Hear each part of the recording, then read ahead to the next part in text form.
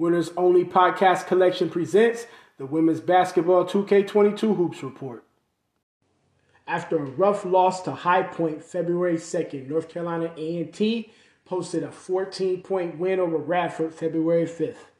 The Aggies won 77-63 on the road. Chanin shot over 50% for the 9th straight game, scoring 22 points. She also posted her third double-double of the year, hauling down 11 boards.